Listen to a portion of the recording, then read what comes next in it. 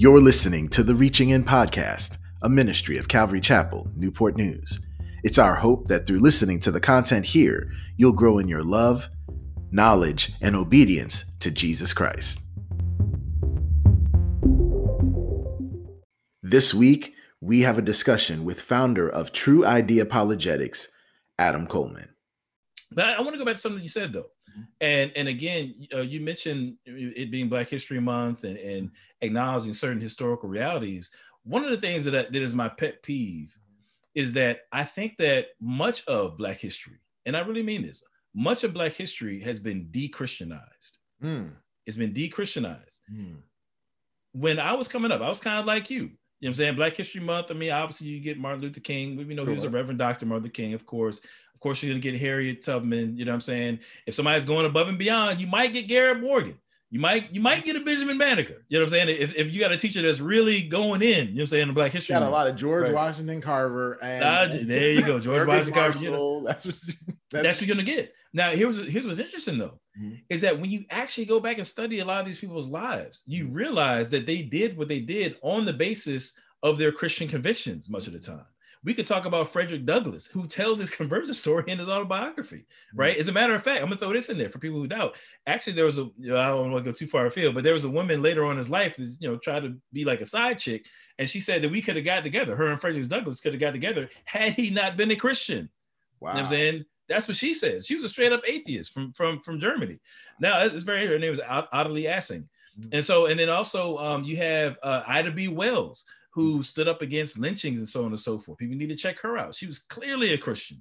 We could talk about Henry Highland Garnett. We could talk about Martin Delany, who he was considered one of the fathers of Pan-Africanism, wrote a book in which he described the biblical foundations as being foundational to Black people being able to move forward. We could talk about J.W. Le Guin. We could talk about so many ministers who had a contributing role throughout the with the Underground Railroad and so forth, or even going back to Harriet Tubman. I think that her story is de-Christianized because they don't really talk about, her being, literally, she saw herself as being a missionary. That's how she wasn't just somebody taking people out of slavery. She saw herself as being a missionary. And so I said that to say that because I think that the African-American story has been de-Christianized, and when it's being taught in these secular schools, what's happened is we've abandoned some of the Christian heritage that's right under our nose, right here in America. And thus, we don't see how Christianity was instrumental in being a potent force against slavery, against Jim Crow and against all these things. That's been sucked out of the history books. You know what I'm saying? Let me just share this with you right quick. People don't understand. I call this the Farrakhan version of history, where it's like, okay, well, you got the Bible in one hand and the bullwhip in the other, and the slave master just beating Christianity into the slave. That's the picture that we're given. People don't understand that we have records of enslaved persons in their own words talking about their experiences with Christianity. The fact that they would sneak away because they weren't allowed to have real services of church and whatnot. You know what I'm saying? Unless it was under the supervision of the slave master, often they weren't allowed to really praise God and serve the Lord. So they would sneak off at night to what they called hush harbors. And there's accounts of them. They would like gather around a basin of water and they would pray and they would be singing into it because the water muffled the sound. Because if they didn't do that and they got caught, they could be beaten or killed for worshiping Christ. You know what I'm saying? You have a gentleman who describes they would take wet blankets and they would surround themselves again to muffle the sound. They refer to that as their tabernacle. And they did that because if they didn't and they got caught, they could literally be killed for worshiping Jesus. That's not slaves being beaten into Christianity. That's enslaved persons of their own accord bucking against the pseudo religion imposed by the slave master and worshiping the true Jesus. You know what I'm saying? So a lot of people, we've really got to do a better job, I think, of combating these lies that are still so prevalent today, because it's flat out false. There is no worldview that has been more potent of a force against slavery and for the liberation of Black people than Christianity. And that's a fact. I'll debate anybody on that. Wow. That is a fact of the matter. You know what I'm saying? Wow. That is huge.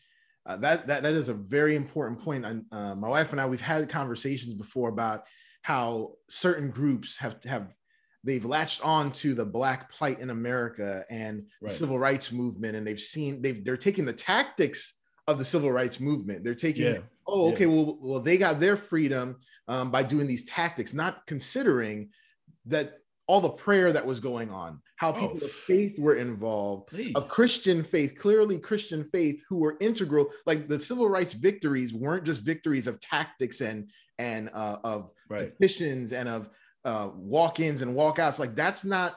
But you see these groups who are trying to latch onto it and take on these other identifiers to achieve the same results, because they're like, if liberation comes through these means, let's do it. But you're right, by taking out the spiritual element, they're missing something. They're fighting with vocabulary words and pronouns and all these other things to try and latch onto, well, we're suffering too. And you mentioned it, that if you listen to the secularized version of Black history, it is just suffering. It's just a story of suffering upon suffering, with no relief. And so the problem of evil becomes the issue of the day. And if anyone can give you some pride about you, some confidence, anybody that can make you feel good about who you are, being a Black man or a Black woman, you'll gravitate to it, because what do you have left in your history to look to encourage you, you know? It's again, and so perfect example. Right. And I think we actually talked about this at Calvary before. One of my favorite accounts is of a gentleman named Josiah Henson. Okay. Now, Josiah Henson, we all heard the term Uncle Tom and so forth. Now, the original Uncle Tom, the Uncle Tom's Cabin, written by Harry Beecher Stowe, that story was originally written to demonstrate the dignity of the African enslaved person. So it was not a derogatory term at first. It didn't become that till later on. Now, the character Uncle Tom, who's being put forth as the evidence that Africans were indeed human, he was based on a real guy named Josiah Henson. Okay. So Josiah Henson, he escaped slavery, goes up to Canada, lives a life of abolition, speaking all over the world. And in his biography, very interesting, at the end, kind of, towards the end of it, he's talking about how he just had this desire to go back to where he was from. Now, mind you, slavery is over by this point. This is after 1865 and so forth. But he wants to take his wife to see where he's from. Now, long story short, he brings her back and he remembers his flourishing plantation and so on and so forth. But when he gets there, it's all just run down. I mean, everything is looking terrible. All the brush is just kind of overgrown and so on and so forth. And he goes in, and at this point, his former slave master was deceased, but the wife was still there, so he goes in to see her or whatever, and she's just kind of bedridden, very sickly and so forth. She doesn't recognize him when he walks in. And so he's trying to explain to her who he is. And so earlier in his life, he had actually saved his slave master's life, from being killed, and in the process incurred some injuries. He received some injuries to his arms, for which the scars never, fully healed. He had these distinctive scars on his arm. So as he's explaining to his former slave mistress or whatever, who he is, he allows her to touch his arms to jog her memory. So she touches his arm and she says, "Oh, Sai." She recognized who he is now. She called him, his name was Josiah. She called him Sai for short. He says, "Oh, Sai, is what she says. I'm sorry to tell you this, but your master is dead and gone." And his response to her is this. He says, "No, madam, my master is yet alive." And he was talking about Jesus Christ. You know what I'm saying? And that right there really captures the essence of what it meant to convert to Christianity. For so many Africans, you're dealing with this psychological oppression. It's not just physical.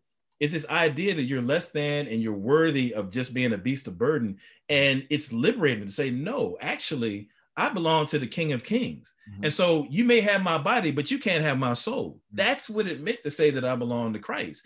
And so when you're talking about de-Christianizing the civil rights struggle, you're sucking out the heart of it, because that undergirded so much of what it was that we were about. When you see guys marching up and down the streets talking about "I am a man," that's what they're hearkening back to. I mean, there's a base level there's a foundation of value that goes along with being human. And they grounded that in being made in the image of God. I've got a presentation called The Image of God in the Black Experience, where there's various different abolitionists, civil rights activists, and so forth, who explicitly appeal to the concept of being made in God's image in their argumentation against slavery and against the civil rights movement. When you look at so many abolitionists, again, I already named some of them, but they use the Bible, including Frederick Douglass. They use the Bible in their argumentation against slavery and so on and so forth. So the fact that you have these individuals who are rooted in their Christian convictions, utilizing the biblical worldview to overcome these kinds of things, and then you suck all of that out of the history books, people are missing it. That you just don't see that aspect of the civil rights movement. See, you can't duplicate the civil rights movement what I'm saying, and take Christ out. You can't do it.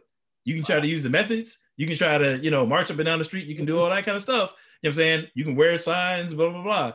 But you're missing the very essence of what it was that propelled and fueled the civil rights movement. That's what people are missing. Wow. I mean, that right there, folks. Real, man. That was worth the price of admission, folks, that you cannot take out Christ from the civil rights movement and expect to get the same results, but yet many are trying. But as we can see, it was at the heart of the civil rights movement. It wasn't, if Christianity was solely seen the way we're told it was seen by popular thought, then why would they use it in their argumentation? That would be it's like using the master's lingo to try and get them out of slavery. That doesn't make any sense logically, but. And be honest with you, and this I don't mean to be inflammatory, okay, but many times we have, I'm just gonna say one of my pet peeves is when we have people today who trample upon our forefathers and foremothers and but they were just brainwashed, they didn't know any better and blah, blah, blah.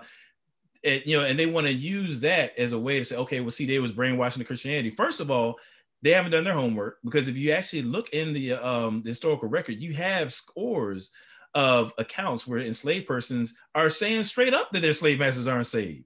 And they're saying straight up that y'all going to hell. I mean, it's in the record. You know what I'm saying? So they knew how to distinguish between the real gospel and the stuff that, some of these other folks was practicing. They understood the difference. Now, fast forward to today, many people, they don't even understand that. They just sound like they just gloss over it all. They can't make that kind of distinction. But the African ancestors that, who actually endured these atrocities for which people today are so upset, they understood the difference. And I'm like, well, how come y'all can't get it today? These people was going through it and they got it. You see what I'm saying? So, people need to be careful, that, trample on the heritage of our ancestors in their rebellion against God, when those who actually endured this stuff clearly understood the difference between, Christianity, the real deal, and what Frederick Douglass describes as the Christianity of this land. You know what I'm saying? Which is something, else we can get into. But wow. That's all the time we have for this week's episode. Join us next week as we continue our conversation with apologist Adam Coleman.